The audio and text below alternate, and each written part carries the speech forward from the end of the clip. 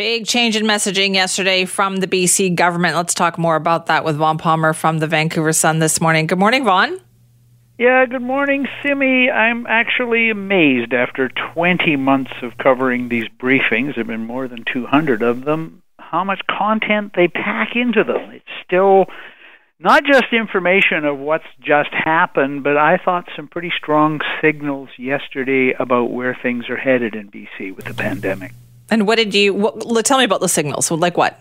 Well, first of all, we got a whole bunch of new restrictions. Long-term care, it's coming for healthcare workers. There's a lot of information on that. But the other thing that really jumped out to me, Simi, was some strong messaging from Dr. Henry and Adrian Dix to private sector employers. So there's a lot coming for public sector workplaces, and we heard all that, but they both really strongly send a message to private sector employers that your first obligation is to make your workers safe, and you probably can't do that without a vaccination mandate, and that's because of the Delta variant. If the Delta variant gets into your workplace, you can't keep your employees safe, and you may not even be able to keep your doors open. So that's, I thought, the strongest message we've had yet to all employers. Most of the focus up to now has been on the public sector and the healthcare system, but I think I heard that, and I was looking ahead and thinking, okay, that's what's coming next. Yeah, that's a real change in tone, isn't it? The tone overall it's amazing to go back, really, and, I do once in a while go back and read the earlier briefings. I mean, just take the question of public servants having to get vaccinated. They announced it yesterday, and I know we're getting that for federal employees today, but, it was originally, we encourage them. Well, now it's mandatory. The long-term care messaging, I mean, if you're in long-term care and you're not vaccinated, the message, and there's still 1,400 people, by the way, who work in long-term care who aren't vaccinated, according to the government's numbers. So if you're one of those people, you've got till next week to get your first dose, and if you don't get it, you're going on unpaid leave. Other healthcare workers, they're working on the mandate. It's coming, but I think we can take it as likely from what they said yesterday, that's going to be the mandate for all healthcare workers. Right. Get vaccinated or forget it. You're not working. And it sounds like more people are doing that. Like, since they originally said long-term care workers must be vaccinated, people are getting vaccinated, which in a way, Vaughn, depressed me, because I thought, well, wait a minute, when it was the right thing to do to protect the people that you are looking after, you weren't doing it. But now that you're told it means your job, you're doing it. Yeah, I guess I say whatever it takes, I think we've reached the point where whatever it takes. Adrian Dix said, look, 96% of long-term care workers, and these are actual numbers. They're a result of not of a survey, they're an actual count taken in long-term care facilities. So 96% of long-term care workers already have the first dose and are going to the second. Well, that's 46,000 workers, so how many still aren't vaccinated? Well, the answer is 1,400, right? Do the math. It's very encouraging. Doctors of BC, 97% of the doctors in the province are vaccinated. Well, that means 3% aren't. Like, it's what crazy. Kind of a quack? I'm sorry to say it, doctors, but what kind of a quack after all this is repudiating the science on vaccinations? I don't know. That was astounding to me when I heard that. Just overall, if you work in healthcare, that you haven't made this a priority is astounding to me. Yeah. Interesting on Site C. So we talked about this a little while ago on the show, that there's a big problem in the Northeast. And we've got BC Hydro acknowledging last week it's had 2 serious outbreaks at Site C.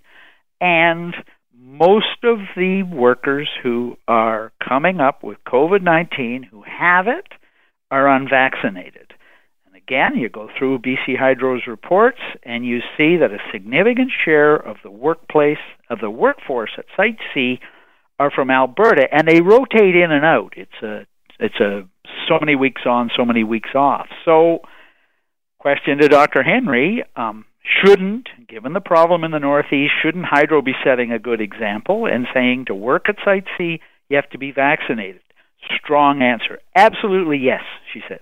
And she says she has written to BC Hydro and to the operators of other work camps in the North, get vaccinated. Now, it's advice.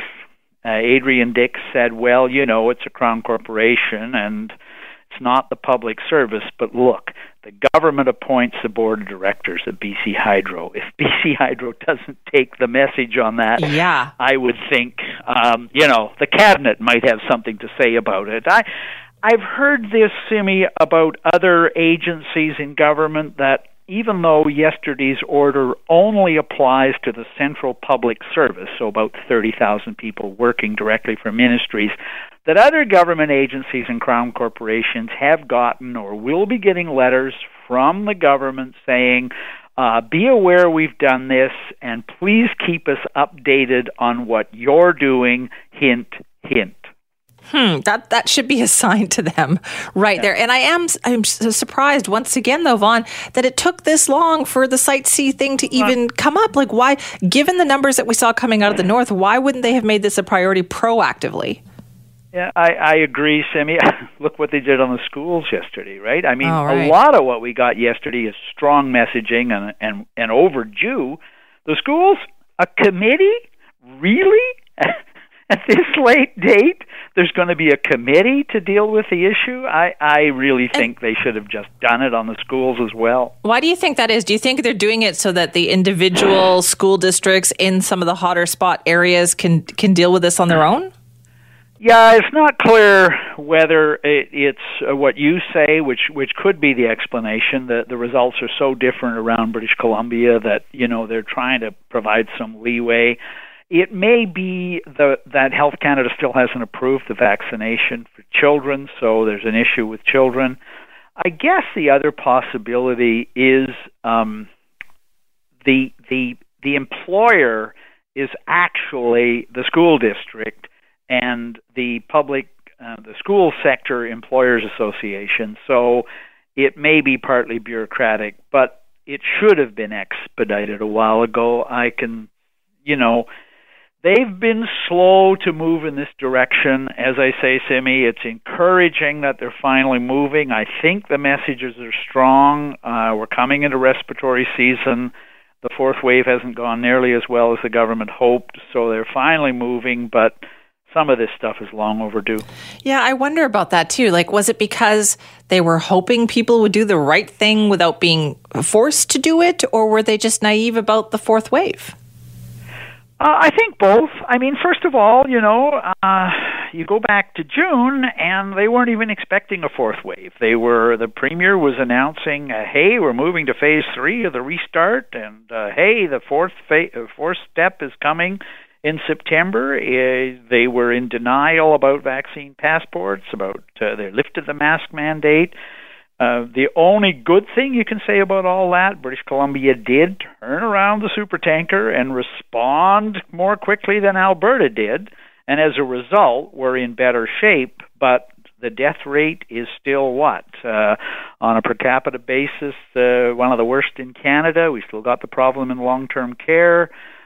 We've still got a case count in parts of the province that's unacceptable. We're still flying people, unvaccinated, by the way, from the north to Metro Vancouver and Vancouver Island to be treated because the system is being overwhelmed in the Northeast. Right. So I think there's plenty of evidence that they should have acted sooner. I find it encouraging, and I think particularly the message to private sector employers is pretty strong. WorkSafe, and I hear you've got this on your news, WorkSafe has ordered its own staff to get vaccinated.